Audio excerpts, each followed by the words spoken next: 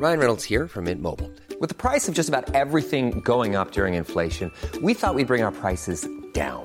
So to help us, we brought in a reverse auctioneer, which is apparently a thing.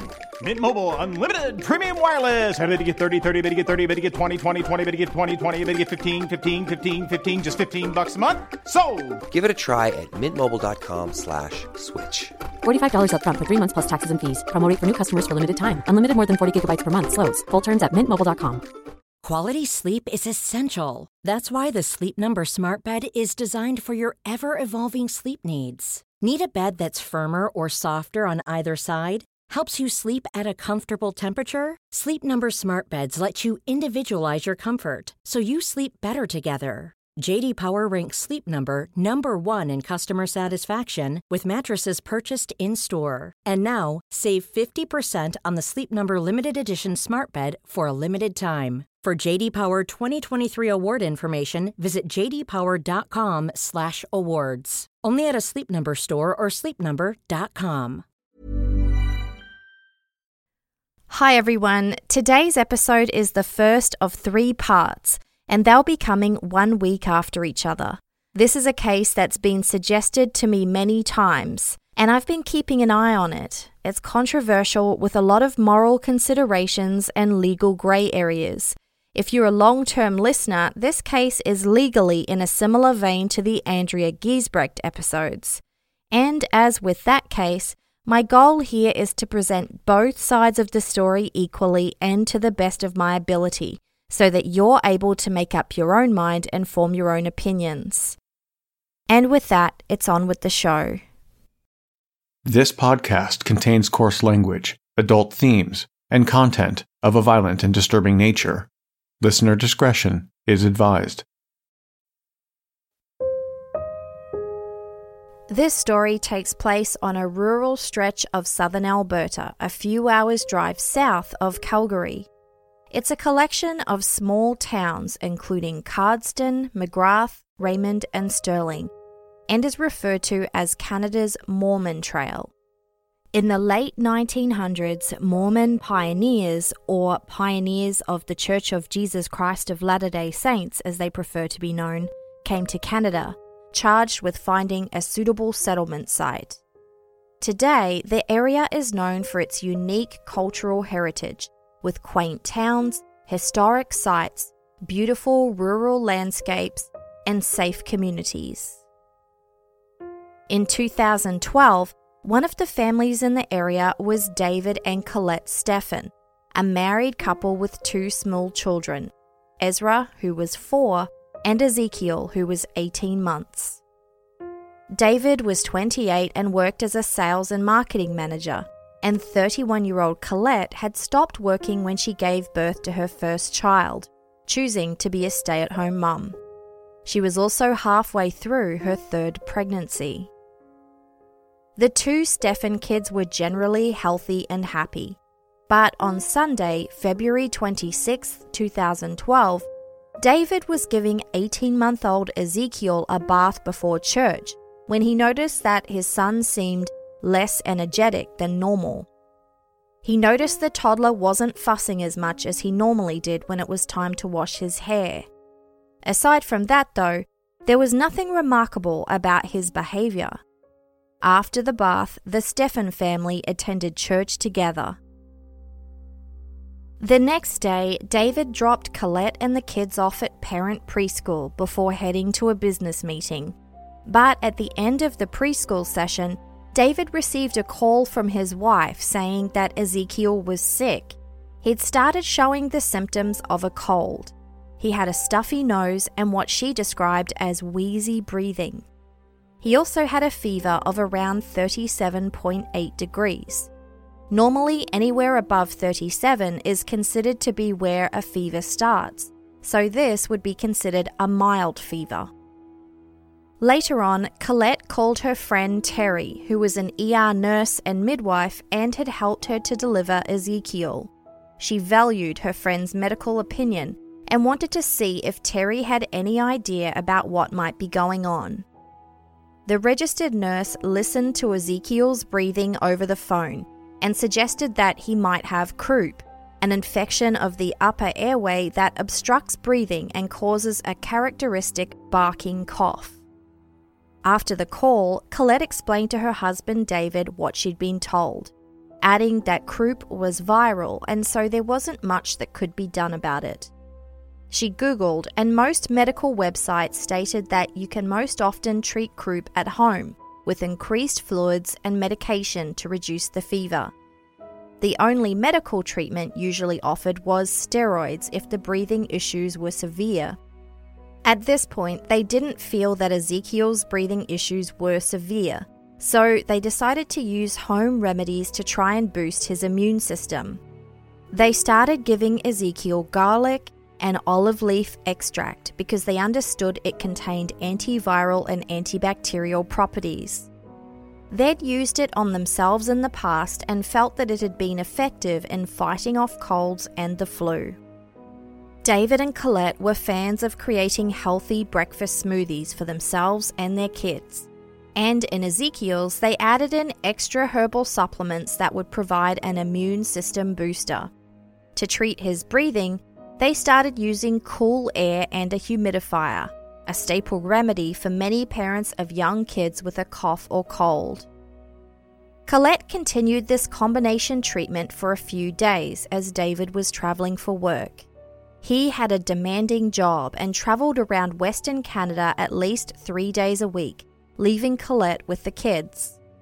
He would often check in with her on the phone though, and she reported that Ezekiel's illness seemed to be progressing like the common colds that they'd seen before in his older brother Ezra.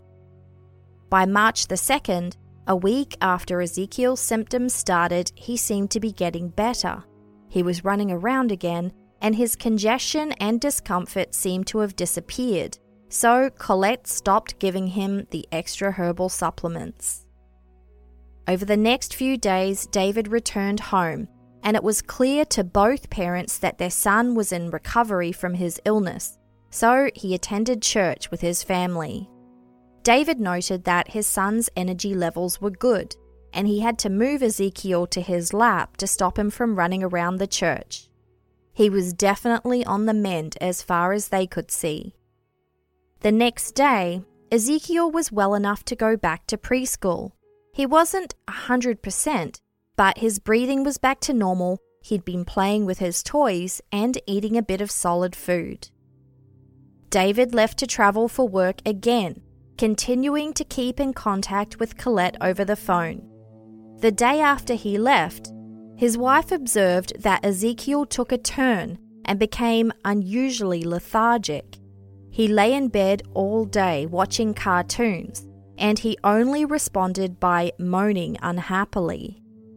Ezekiel was refusing to eat or drink as he normally did, so Colette restarted him on the extra herbal remedies.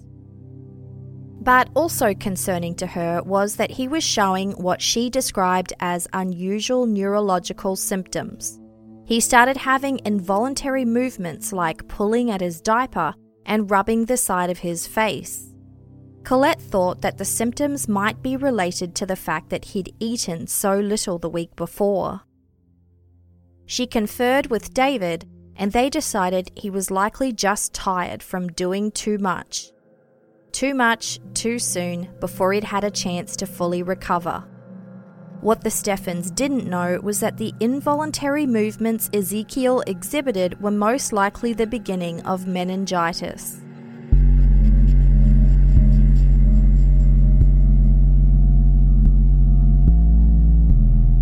This is Christy, and you're listening to Canadian True Crime, episode 67.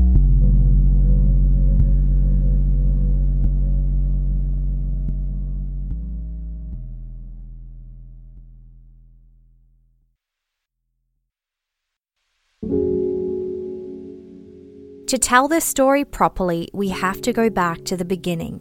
Little Ezekiel's father, David, was one of 10 children raised in a devout Mormon family. His mother, Deborah, had been struggling with bipolar affective disorder for years. Medication wasn't working for her, and she would still experience the characteristic episodes of emotional highs or mania and lows or depression. In 1994, Deborah tragically died by suicide at age 40, leaving behind her husband Anthony and their 10 children, including David, who was just 10 years old. Bipolar affective disorder tends to run in families, and Anthony was terrified that his 10 children would suffer the same fate. The next year, his fears became a reality when 2 of his children were diagnosed with bipolar, Joseph, who was 15, and Autumn, who was in her early 20s. Both were prescribed heavy medication, which reportedly caused them to experience serious side effects. Anthony thought because of their diagnoses, Autumn and Joseph were now destined to be ill, medicated, hospitalized, and possibly even die young like their mother. Although the Church of Latter-day Saints believes in modern medicine, there's a pocket of more extreme members who defer to certain religious passages which imply that natural remedies are preferable. The Stephan family were already open to this way of thinking, but after Deborah's death, Anthony's fears led him to become more extreme in his views. In a desperate attempt to help his family, he started looking for an alternative treatment.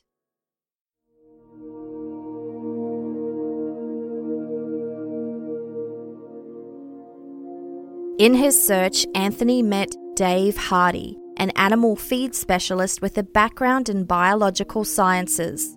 He specialized in selling food for pigs. Anthony told Hardy about his family's history with bipolar affective disorder and his fears that he didn't want his children to suffer the same fate as their mother. Hardy said that their bipolar symptoms and behavior sounded to him like something he called pig ear and tail biting syndrome, which is an unusual behavior when a pig becomes stressed and starts biting another pig's tail or ears. Hardy, being a pig feed specialist, said that he had a solution for this in pigs: special nutritional supplements with a mix of vitamins and amino acids that kept the symptoms under control. Anthony was willing to try this treatment on his children, so he started working with Hardy to create a version of the pig formula using human-grade supplements. The pair consulted with scientists and manufacturers and finally had a formula ready for the kids to try. Anthony gave the supplements to Autumn and Joseph, and it worked. He observed that his children no longer exhibited symptoms of bipolar disorder. When people from the area heard the supplements helped cure Autumn and Joseph's bipolar disorder, many people wanted to try them. So Anthony and Dave Hardy decided to start a company called True Hope Nutritional. The original pig formula supplement would later transform into what is now known as EM Power Plus, a supplement described on the True Hope website as a unique micronutrient formula proven effective in reducing or eliminating the symptoms of bipolar, anxiety, depression, and ADHD. It goes on to say that EM Power Plus, quote, provides your body and brain with the nutrients it needs to support itself on a daily basis to keep you feeling balanced, stable, and experience true well-being. Under the FAQ section, the True Hope website states that psychotropic or psychiatric medications will interfere with the EM Power Plus over a period of time. Quote, as brain function improves, you can become increasingly over-medicated. You can feel more side effects of the medication or increased symptoms of the original disorder. These medications should be gradually tapered off under the supervision of a physician and/or the trained support staff at True Hope. In layman's terms, they encouraged users of EM Power Plus to wean off their doctor-prescribed medications like antidepressants. The business was growing fast. True Hope's nutritional supplements were building up a cult fan base, becoming wildly popular with the sector of the community who prefer to use natural remedies to treat a variety of health issues. But the business wasn't without its own issues. In the early 2000s, Health Canada ruled that the unproven health claims True Hope was making about EM Power Plus actually put it in the category of a drug, and therefore it should be subject to the same testing as other drugs.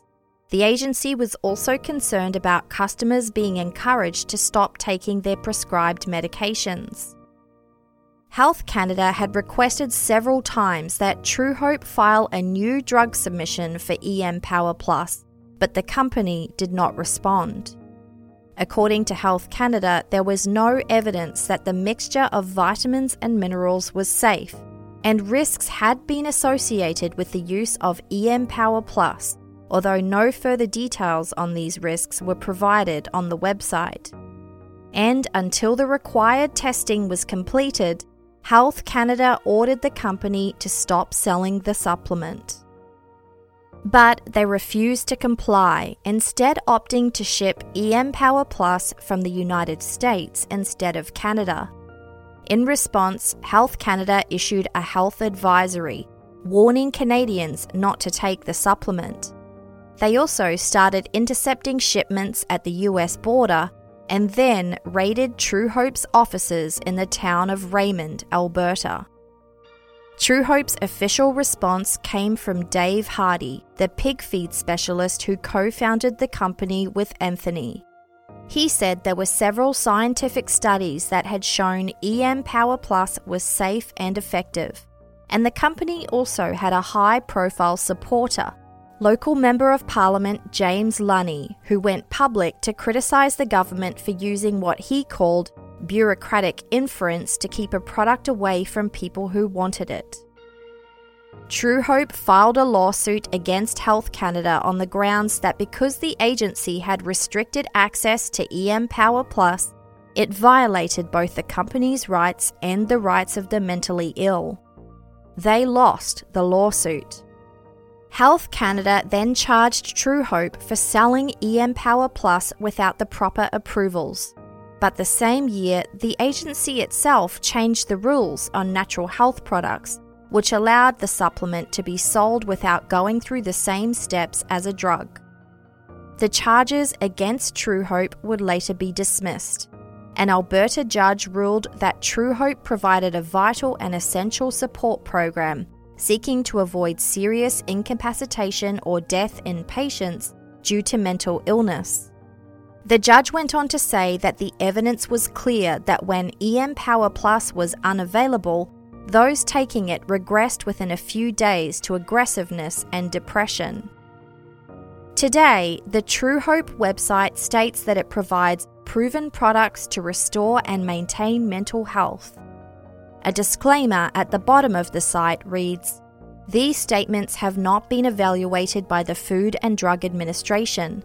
These products are not intended to diagnose, treat, cure, or prevent any disease." The company is now considered to have a cult following among the health and wellness community, many of whom believe that big pharma or giant pharmaceutical companies only have profits in mind, not the health and well-being of the people that their products aim to treat. So, the founder of True Hope Nutritional was Anthony Stephan, who had 10 children to care for after their mother died by suicide. One of these children was David Stephan, who would join his father's business as an adult, firmly believing in the products after seeing the results in his own siblings. In the early 2000s, David met the woman who would become his wife, Colette. She had just obtained her private pilot's license with a night rating, as well as licenses for float planes and those with multi-engines. Colette had the goal of one day becoming a commercial pilot. Colette also believed in natural medicine, which began years earlier when her brother found out he had a brain tumor. He opted not to undergo conventional medical treatment and went on to live for 7 more years before finally succumbing to his illness. Colette believed in the power of natural remedies. The couple got married, and Colette chose to start working at True Hope Nutritional with her husband, until she gave birth to the couple's first child, a son named Ezra. At this point, Colette transitioned into being a stay-at-home mum, aiming to revisit her dream of becoming a commercial pilot once Ezra and his future siblings were older. A few years later, Colette got pregnant with a second child, Ezekiel. During this pregnancy, the family decided to leave out Western medicine altogether. Colette never saw a doctor and never had blood tests or an ultrasound. The only medical care she received was from her friend, the ER nurse Terry, who often checked her vital signs during the pregnancy. Terry had many years of experience as a registered nurse, and she was also a medical midwife. After a term pregnancy, Colette went into labour at home with the help of Nurse Terry. After labouring in water, Ezekiel Jasher Stephan was born on August the 20th, 2010. Terry assessed that he'd been born in excellent health. Colette and David never took him back to the doctor, choosing to have Nurse Terry come back to check on him periodically in the weeks after his birth. The Stephans had concerns with vaccinations and also chose not to vaccinate their children at all. So Ezekiel did not receive the scheduled vaccinations recommended by Alberta Health to protect against illnesses like meningitis. Starting at 10 or 11 months, the Stephans began giving their kids daily herbal supplements. These included EM Power Plus, the controversial supplement from True Hope, as well as Omega 369, whey protein, and a digestive enzyme. These supplements would be mixed into their breakfast smoothies. Little Ezekiel grew into a bubbly, loving, and lively toddler who loved soccer and his family.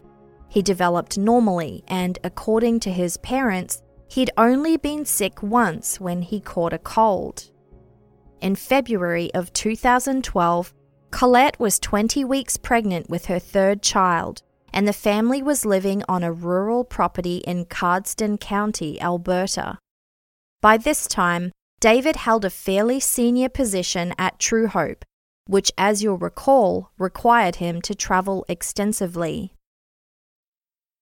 So, to recap, Ezekiel's illness started on February the 26th, 2012, when David noticed that his son seemed less energetic than normal and not fussing as much as he usually did. Then he had symptoms of a cold with wheezy breathing and a mild-grade fever. Nurse Terry listened to Ezekiel's breathing over the phone and suggested that he might have croup, a viral illness. Colette did some further research and was confident that treating Ezekiel at home was the best course of action, with lots of rest, cool air to help his breathing, and herbal supplements to boost his immune system. Colette and David observed that Ezekiel's illness seemed to be progressing like a normal cold, and then he was well enough to go back to preschool. But he took a turn. He became unusually lethargic and wouldn't eat or drink. And Colette noticed he started displaying unusual neurological symptoms. She and David decided that maybe he'd done too much too soon before he'd had a chance to fully recover. David was away for work at the time and picked up some products for Ezekiel at a health food store that he determined would help boost his son's immune system and fight off the illness. The next day, Ezekiel seemed to be doing a bit better. He was described as not quite as lethargic, still far from playful, but his involuntary movements had stopped. The following day, March 8th, David arrived home from his business trip. He found Ezekiel in bed watching cartoons. He realized that his son was sick again, but it didn't seem to be a continuation of the same sickness he had the week before. This was different. David looked over Ezekiel and realized that he had achiness and tension. He assumed that it was the flu, which Ezekiel must have picked up when he went back to preschool. To help treat the flu symptoms, David decided to boost Ezekiel's immune system with a combination of ginger, garlic, onion, hot peppers, and apple cider vinegar. The finished treatment ended up being a kind of salsa, and David said that Ezekiel sat on his lap and they ate it with chips. For the next 2 days, the Stephans observed that Ezekiel looked like he was getting better. Still not 100%, but he no longer had tension, wasn't showing any symptoms of croup, and his energy levels were up. But then Ezekiel started to backtrack again. He stopped eating and drinking and became lethargic. David and Colette noticed that his body had started to stiffen up, so they decided to keep him home from church that day. The next day was Monday, and David went to a meeting in the morning and came back home at around lunchtime to find that Ezekiel's symptoms had persisted. He still wouldn't eat or drink, and he was observed to be lethargic. According to court documents, Colette observed that his body was now so stiff that his back was arched. Colette gave him fluids through an eyedropper. David would say that his wife was always very attentive, particularly when the kids weren't getting the fluids they needed. David needed to leave for another meeting, but he said he'd stay a bit longer so they could discuss what to do for Ezekiel. At this point, Colette was frustrated with her husband because he was gone on business a lot of the time, and she was the one staying up all night taking care of Ezekiel, as well as 4-year-old Ezra, all while she was halfway through a pregnancy. They threw around the idea of taking Ezekiel to a doctor or to the hospital, but ultimately decided taking him outside of the house would just upset him at this point. They also didn't want to risk taking him to a medical clinic and potentially exposing him to other illnesses there while he had a compromised immune system, if it could be avoided. As a compromise, David and Colette asked Nurse Terry to come over and take a look at Ezekiel as a friend. David left for his meeting. When Terry arrived, she observed Ezekiel asleep on the bed, but she said that he didn't look alarmingly unwell. There was nothing outward that made her think, that boy's sick. He wasn't warm and didn't seem to have a fever. She listened to his lungs with her stethoscope and they were clear. She observed no alarming signs or symptoms. She recommended giving him electrolytes and said that while Ezekiel seemed to be okay outwardly, she suggested that David and Colette look into the possibility of meningitis. It was randomly on her mind because of a patient she'd been caring for recently, and she'd been discussing it earlier in the day in a separate conversation with her husband. Terry told Colette that knowledge is power, and together they Googled the symptoms of meningitis. They learned that there were 3 types of meningitis: bacterial, viral, and the rarer fungal. And while they were hard to diagnose, bacterial was far more concerning than viral.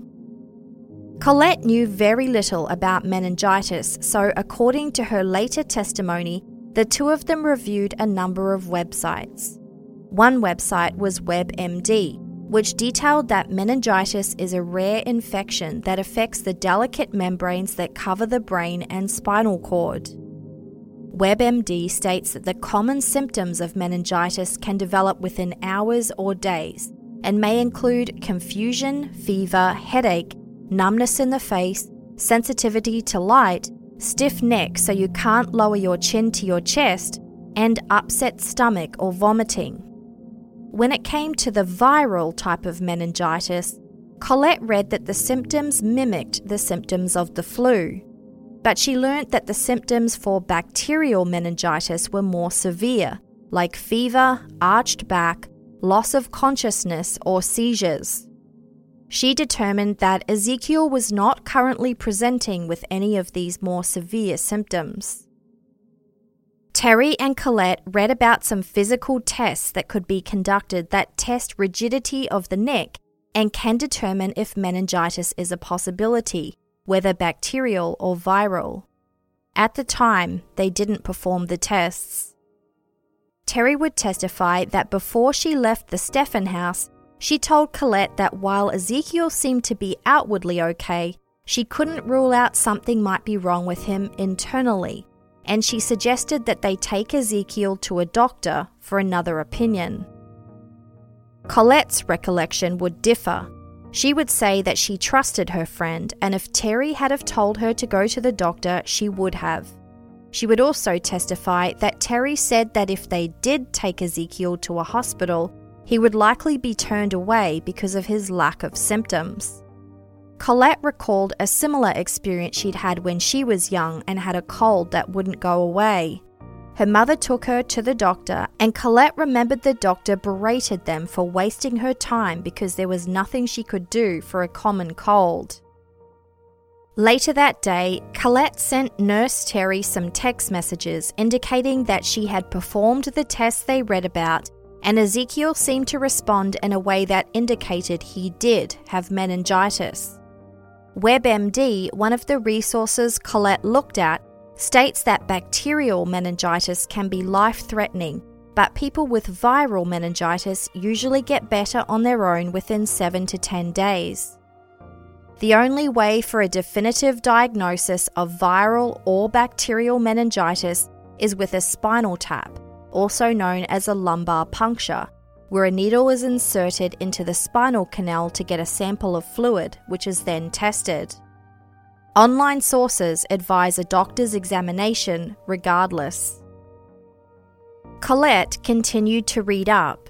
She'd already determined that Ezekiel wasn't presenting with the more serious symptoms associated with bacterial meningitis. She also read that these symptoms tend to develop suddenly, setting in a 24 to 48 hour period that is considered a critical state. She determined that because Ezekiel had been sick on and off for days now, it couldn't have been bacterial meningitis. So, at this point, Colette thought viral meningitis was a possibility, but she wasn't overly concerned because her registered nurse friend Terry didn't observe any severe symptoms. The recommendations on both the medical and natural websites Colette looked at included efforts to boost the immune system.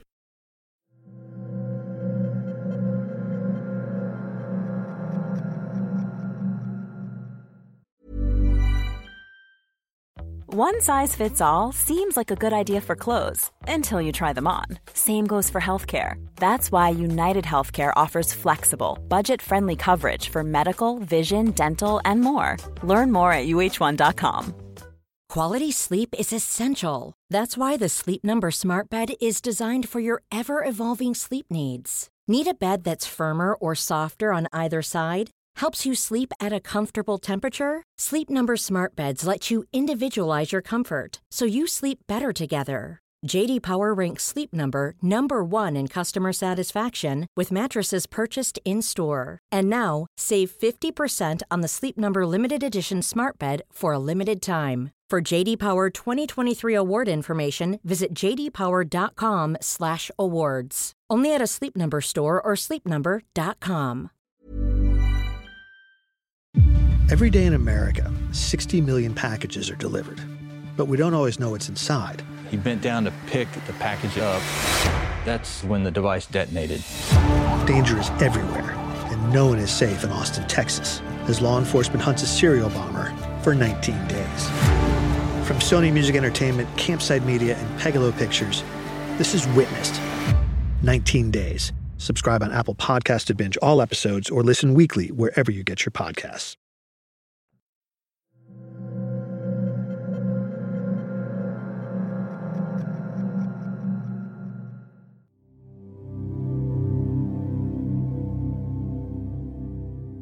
Colette felt that she'd done her due diligence and was confident that Ezekiel had the far less serious viral meningitis and therefore could successfully be treated at home.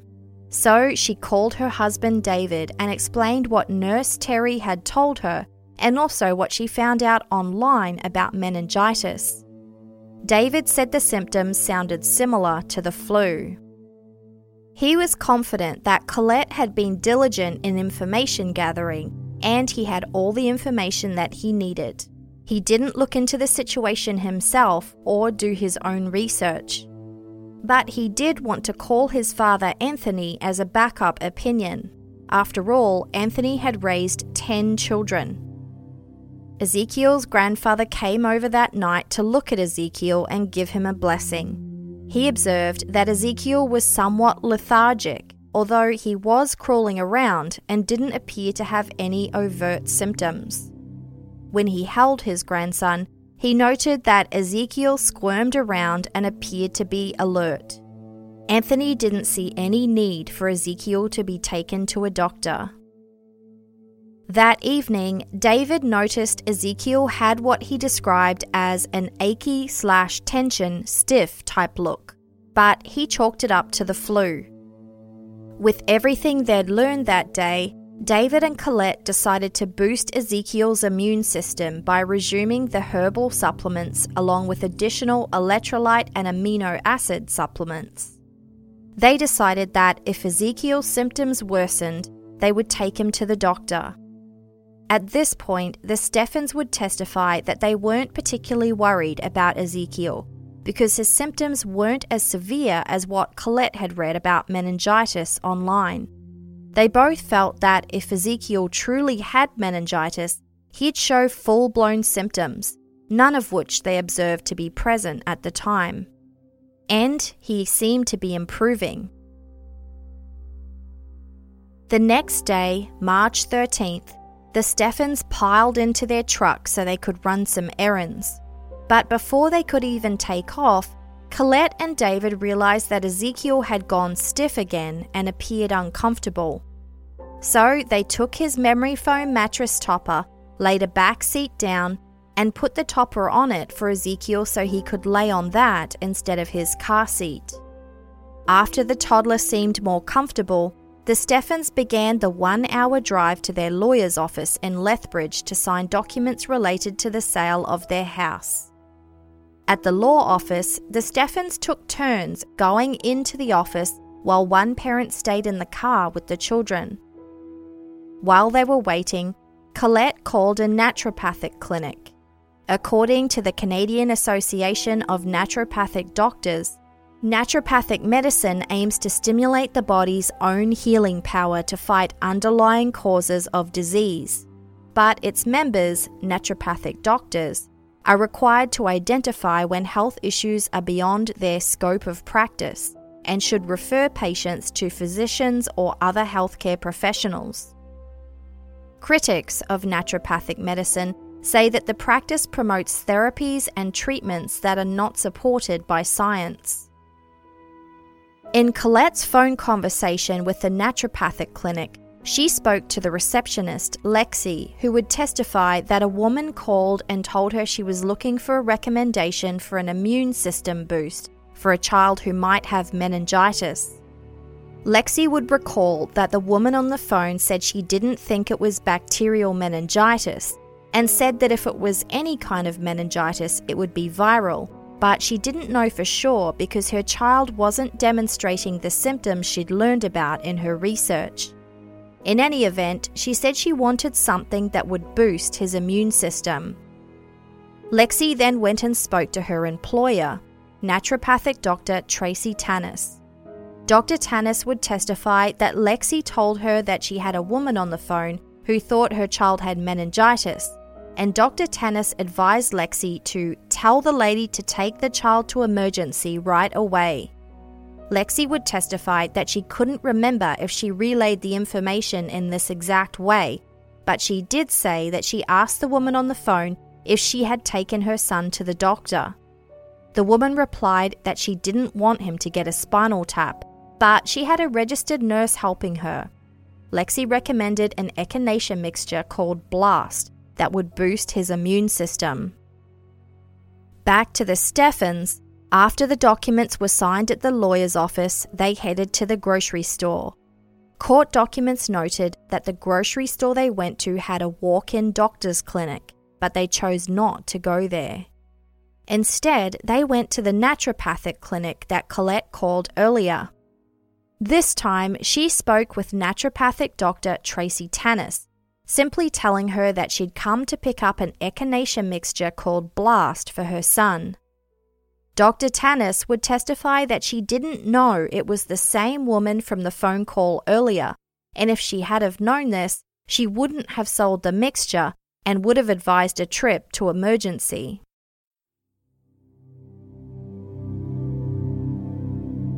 Once they had the mixture, the Stephans headed home. David stayed in the back with Ezekiel while Colette drove the car, and David felt that his son was a bit less stiff and a bit more responsive. Once they settled in at home, Ezekiel drank a child-sized cup of Pedialyte, and he was put down for a nap where they observed him having a restful sleep. David couldn't see any signs of illness. He would testify that he was 100% convinced that his son had recovered. He knew that bacterial meningitis could be fatal, but from what he'd gathered from Colette, if Ezekiel did have bacterial meningitis, there would be that 24 to 48-hour window where the symptoms would become severe. He assumed that what appeared to be viral meningitis was just the overlap of the symptoms of the two different illnesses that he believed Ezekiel had, croup and then the flu. And if it was viral meningitis, he understood that it could not be treated with antibiotics. The only option was to wait it out, boost the immune system, and monitor the symptoms, which they were doing. So, he encouraged Colette to attend a church function she wanted to go to, assuring her that he would look after the kids. But at around 8:30 p.m., an hour after Colette left, David noticed that Ezekiel started breathing irregularly, describing it as a deep breath followed by a normal breath followed by a shallow breath.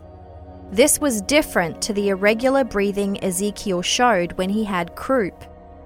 When Colette called David to see how everything was going, he told her about Ezekiel's breathing issues and she decided to come straight home. Once she arrived, they were discussing if they needed to take Ezekiel to the doctor when all of a sudden he stopped breathing. Colette patted Ezekiel on the back to get him to start breathing again. This worked, but only for a short time. David called his father Anthony to see what he thought. Ezekiel stopped breathing again, and Colette started giving him rescue breaths while David called 911. They lived on a rural property without traditional house numbers, so David had to run out to the road to get the property number. When he ran back into the house, he found that Ezekiel had coughed up mucus and started breathing again. David figured the toddler had just aspirated some of the liquids he'd been given, and that's why his breathing had been irregular. His initial thought was that he'd just phoned 911 for what was a non-issue. According to court documents, he declined to have an ambulance dispatched. At this point, Ezekiel was still breathing fine, but the Stephans wanted to take him to the hospital to see why he'd stopped breathing.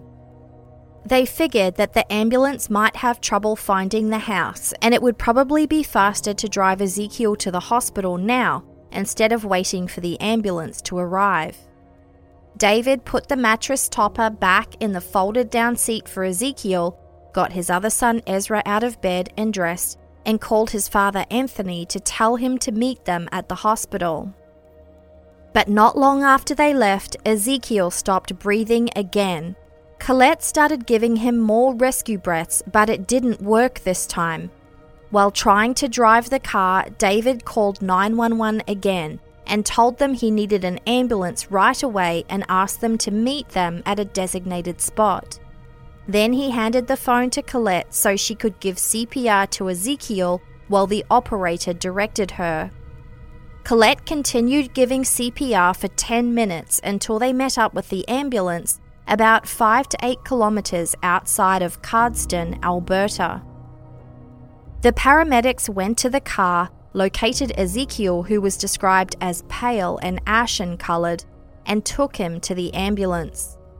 There was no room for David and Colette to ride in the ambulance, so they followed behind to Cardston Hospital. By this time, 40 minutes had passed since their first 911 call when David cancelled the ambulance. According to court documents, when the emergency responders took over Ezekiel's care, he had no pulse or blood pressure.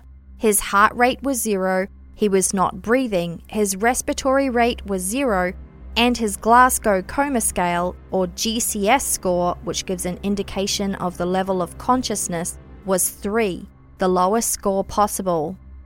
Ezekiel had no eye-opening muscle movement or verbal response.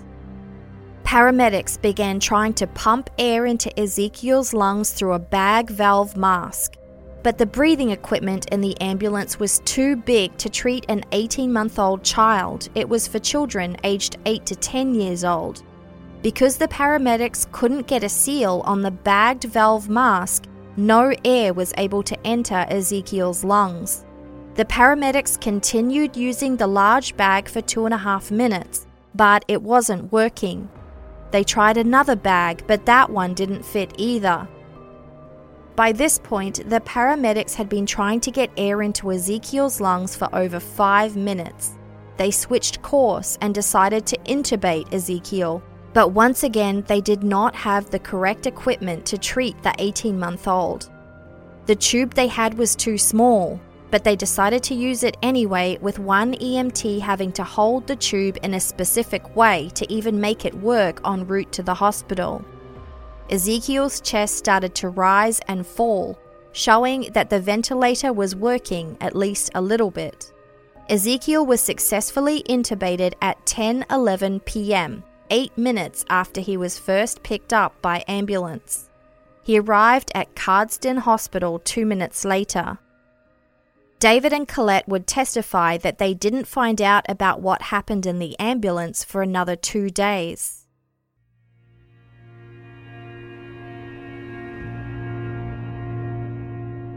The medical team at Cardston Hospital continued CPR and gave Ezekiel doses of medication he needed for his heart rate. Ezekiel started showing signs of life. One of the doctors at the Cardston Hospital called a critical care pediatrician at the much larger Alberta Children's Hospital in Calgary to advise about the severity of Ezekiel's symptoms. In Calgary, Dr. Shauna Burkholder arranged for a STARS ambulance helicopter to take the toddler to the Alberta Children's Hospital, a journey of about 240 kilometres. But there was a snowstorm and the helicopter couldn't land at the Cardston Hospital to pick Ezekiel up. So he had to be driven to another hospital where the helicopter could land, which would be Lethbridge Hospital, around 80 kilometres away. Ezekiel flew with a 3-person team, including a respiratory therapist and a pediatric doctor who was training to become an emergency pediatrician. They were worried about the potential for organ failure and wanted to ensure that it was managed. Ezekiel was observed to be in shock. He became more unstable during the flight. At this point, David and Colette went back home to pack what they would need for a hospital stay. David's brother Daniel and his wife met Colette and David at the Stephan house and helped the couple to pack. David described feeling shell-shocked and welcomed the help. Daniel drove Colette and David to the Alberta Children's Hospital, where Ezekiel would arrive by helicopter. Doctors at the Alberta Children's Hospital recommenced treatment immediately. What was most concerning to Dr. Burkholder was Ezekiel's lack of neurological response.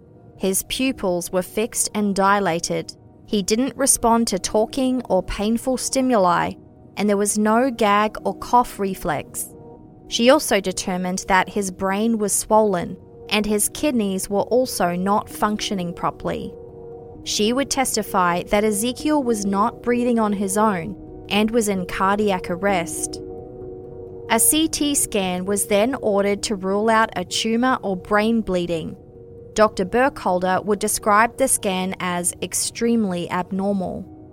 It showed severe swelling on the brain and several other abnormalities.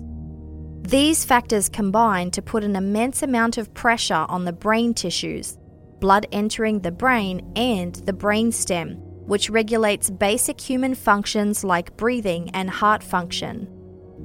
Dr. Burkholder would testify that the scan was one of the most devastating she had ever seen.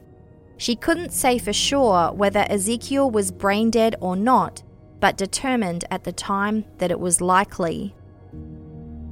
Dr. Burkholder would testify that this CT scan, combined with her physical exam, the results of blood tests, and her conversations with the Stephans about what led up to Ezekiel's hospital stay, led her to believe that Ezekiel likely had meningitis. But she didn't know which type he had, and without a lumbar puncture or spinal tap, they wouldn't be able to determine it definitively, and Ezekiel was too unstable to have a needle inserted into his spine. Dr. Burkholder would testify that she treated him for both kinds preemptively, with antibiotics intravenously, as is the treatment for bacterial meningitis, alongside an antiviral medication in an effort to prevent any further brain injury. Dr. Jonathan Gamble was one of the doctors at Alberta Children's Hospital and would describe Ezekiel as by far our sickest patient in the ICU at the time. Ezekiel was on life support, and Dr. Gamble ensured that he was kept cool in the hopes of having an optimal neurological outcome. An X-ray taken of Ezekiel's chest showed a mild to moderate mass of fluid inside the right lung. According to court documents, David and Colette were told that Ezekiel's heart had stopped and there was a lack of brain activity. They also discovered that Ezekiel had suffered seizures. Dr. Gamble told them that the seizure could simply have presented as a repetitive movement. The Stephans mentioned what Colette had referred to as the neurological symptoms they observed: Ezekiel's movements and pulling at his diaper. David described feeling dumbfounded after all the information was presented. He would write that he went and spoke to the various doctors and hospital officials to try and absorb what was happening. He kept firing information about Ezekiel's condition and their observations and actions over the last 2 weeks, providing as much information as he could, in the hope that there was a nugget of information that might save his son's life.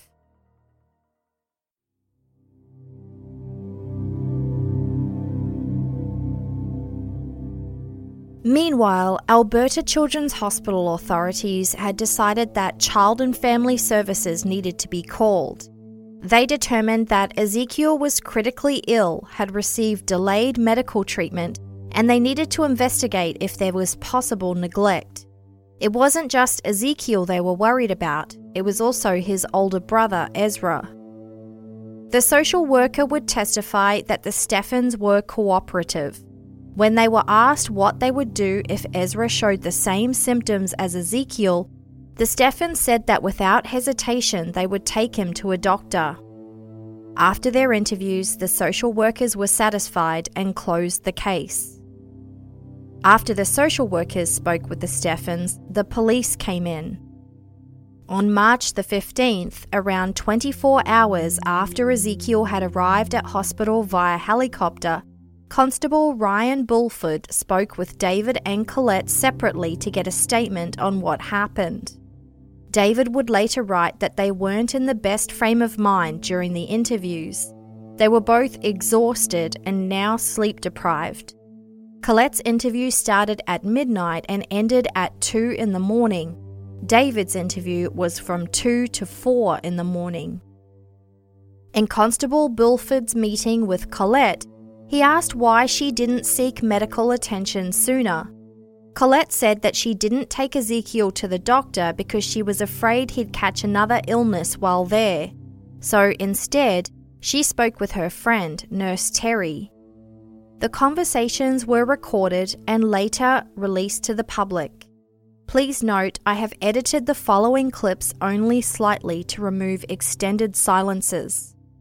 In this clip, Colette described Ezekiel's turn and display of the odd neurological movements, and the progression of his illness after that. And he would do a movement with his hand that didn't seem like it was him controlling it. Something maybe more neurological, where he would kind of pull out his diaper, almost like he's taking off, and then rub the side of his head with the side of his fist twice, and he'd do that a couple times and then stop. So once I saw that, we increased the fluids. We made sure he was getting even more fluids, and we increased the smoothies, and he improved quite quickly. He was responding a lot faster. She then described the treatments they gave him, how he started to get better, but then on the Sunday he started to get a bit lethargic. So Monday, when we woke up, decided not to go to school, just because of how weak he was and his sleep wasn't very good that night. I didn't want to expose him to any other children. And I called my birth attendant that had birthed both my children. She's an RN. And I had her come over and check his vitals. I wanted to make sure that his lungs were clear. I wanted to make sure that there was no pneumonia or anything, that there was no fluid in the lungs. And, just make sure that things were okay. And he was asleep when she got there. So because he didn't seem to be as responsive as he was before, through her experience, she said he does look like he's showing signs of meningitis. So I went online and researched meningitis, and figured that it looked like he had about 95% of those symptoms of a viral meningitis. I researched all three meningitises, and with the viral, it takes much longer, and the recommendation on the medical websites as well as the natural websites was boosting the immune system, increasing it a lot, and then one of the options, they said if you were to go to a hospital, you would be put on an antibiotic. So I started the natural antibiotics immediately again with natural anti-inflammatories in case there's any inflammation, trying to prevent anything so it didn't turn into a bacterial if it was meningitis. So we started that immediately, as well as another natural product. Colette went on to say that she started Ezekiel on Total Reload, which is a True Hope nutritional supplement, and she saw him start to get better. In this clip, Colette speaks more about online research she conducted and the trip to Lethbridge where she would see the naturopath. As you'll recall, they didn't put Ezekiel in the car seat for this trip, instead laying him down on a mattress topper. Tuesday we had to go into Lethbridge to sign papers, and with one of the symptoms of meningitis, the back and the neck will arch, and on the medical website that I was on, the WebMD, they had 2 exercises that you could test your child to see if meningitis is a possibility. She described performing the first test on Ezekiel, and he responded in a way that indicated he had meningitis.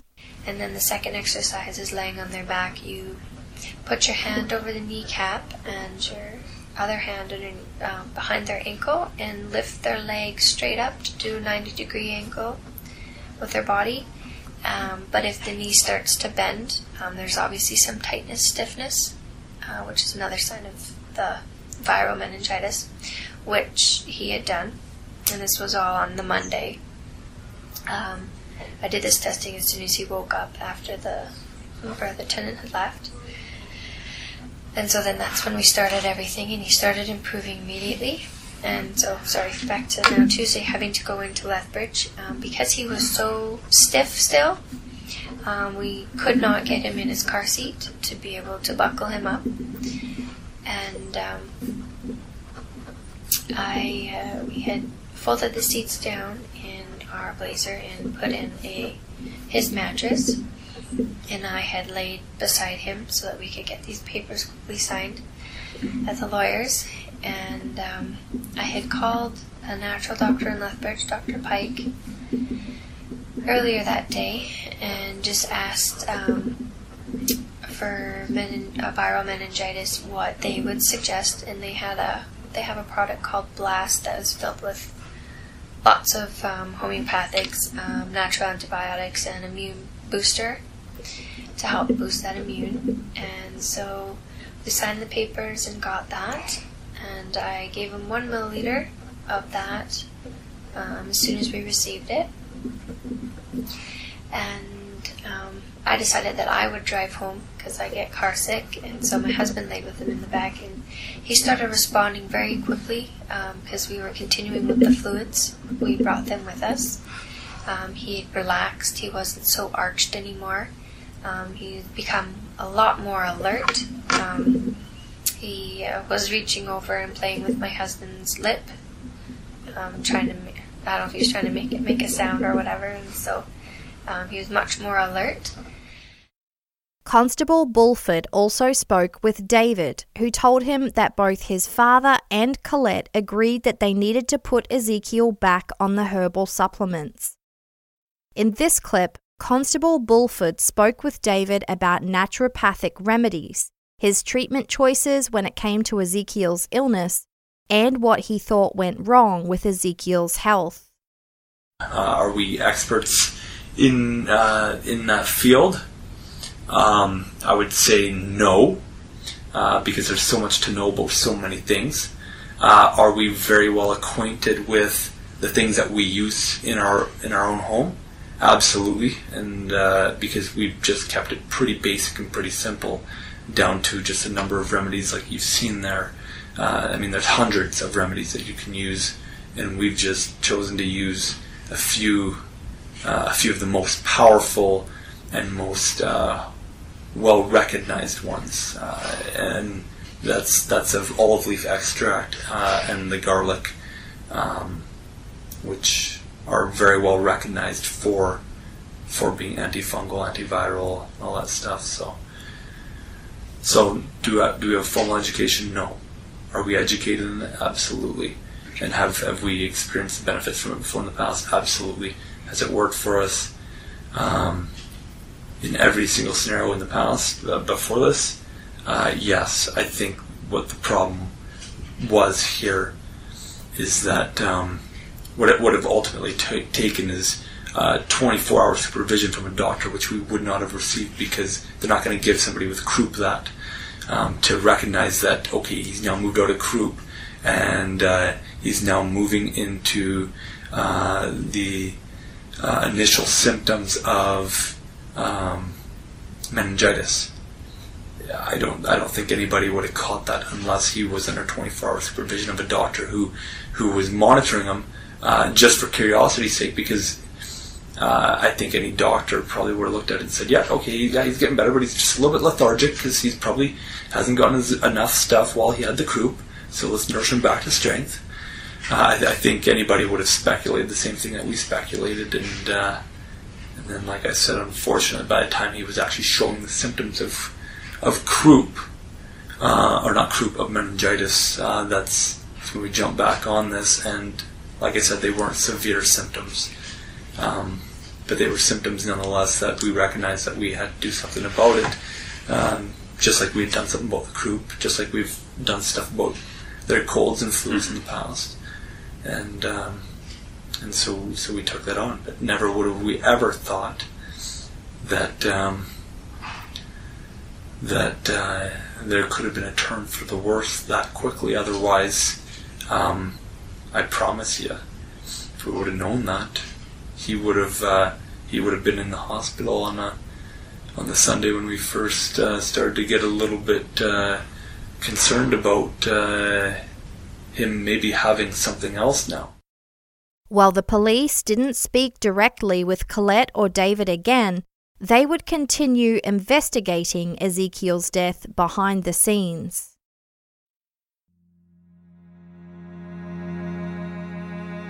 Later that morning, 2 doctors examined Ezekiel and he was declared brain dead. He was described as being flaccid, comatose, and completely unresponsive. Even though his heart rate improved during his time in hospital, his neurological function did not. Doctors spoke with Colette and David about Ezekiel's prognosis, explaining that he would not recover. According to the court documents, David and Colette didn't want to give up yet. They wanted to try other therapies. The next day, March 16th, a second brain death examination was performed, and Ezekiel was again determined to be brain dead. According to David, they felt pressured to take their son off life support and donate his organs.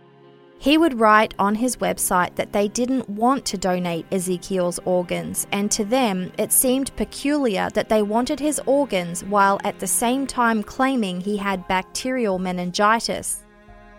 As a side note, online medical sources indicate that if a patient with bacterial meningitis is treated with the appropriate antibiotic therapy for 24 to 48 hours before death, they could be suitable candidates for organ donation. 2 days later, on March 18th, 5 days after Ezekiel first stopped breathing, David and Colette made the difficult decision to take Ezekiel off life support. He passed away that day.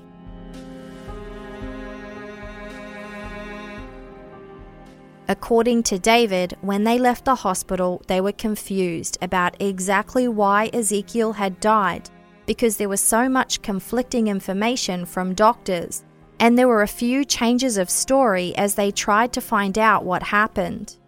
So, the Stephans decided to request an autopsy report to get more information. While the autopsy itself was conducted in a timely manner, the report wasn't completed for another 7 to 8 months. David would write, quote, "The next few months would be filled with a tremendous amount of tears, sleepless nights, and wishing that we would just wake up from this terrible nightmare. As any loving parent would go through, we found ourselves consistently beating ourselves up with the would have, could have, should haves."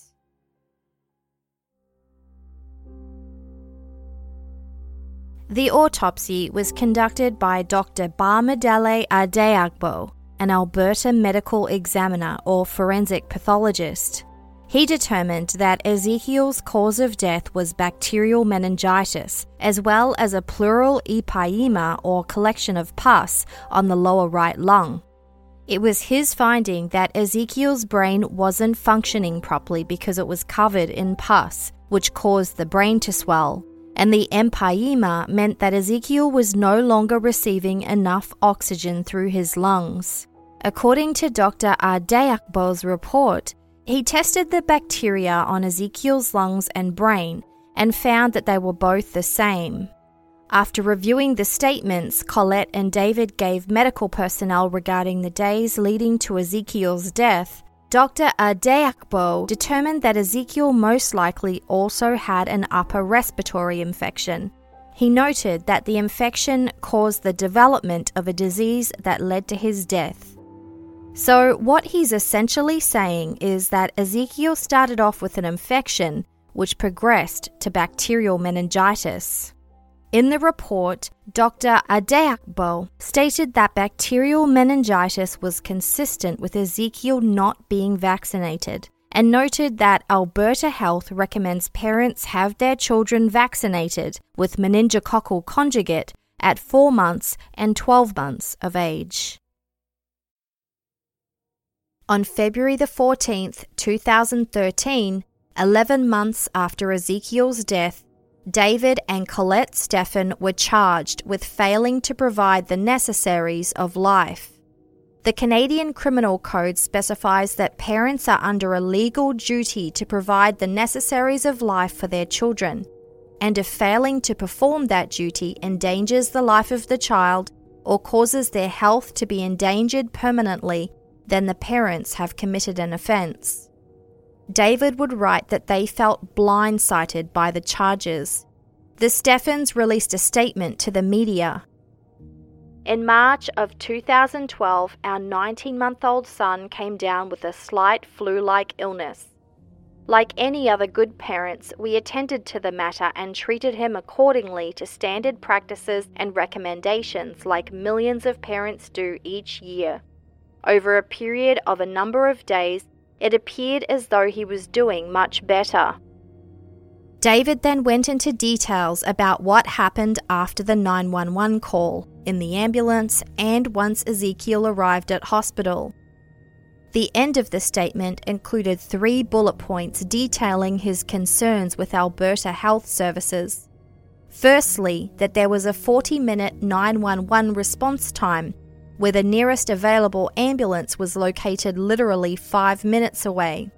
Second, the ambulance that arrived on scene did not have the required intubation equipment to save a child's life.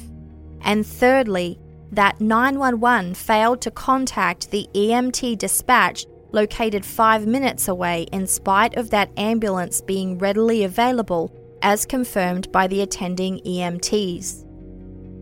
Alberta Health Services also issued a brief statement saying, "This is a sad event and our hearts go out to those involved. Given that the parents have been charged by RCMP and this is an ongoing police and legal matter, it's not appropriate for AHS to comment at this time." What would take place over the next few years would be a very public debate over parental rights versus parental responsibility. Should parents be forced to give their kids conventional medicine? Should their personal medical beliefs be allowed to affect the care and well-being of their kids? Basically, it all boiled down to this question. At what point should the Stephans have taken Ezekiel to the doctor?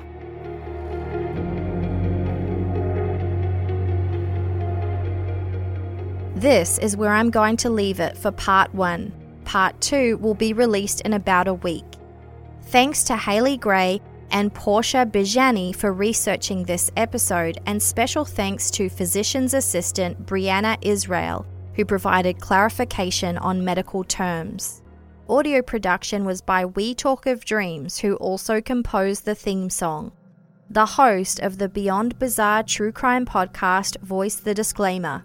I'll be back soon with part 2. See you then.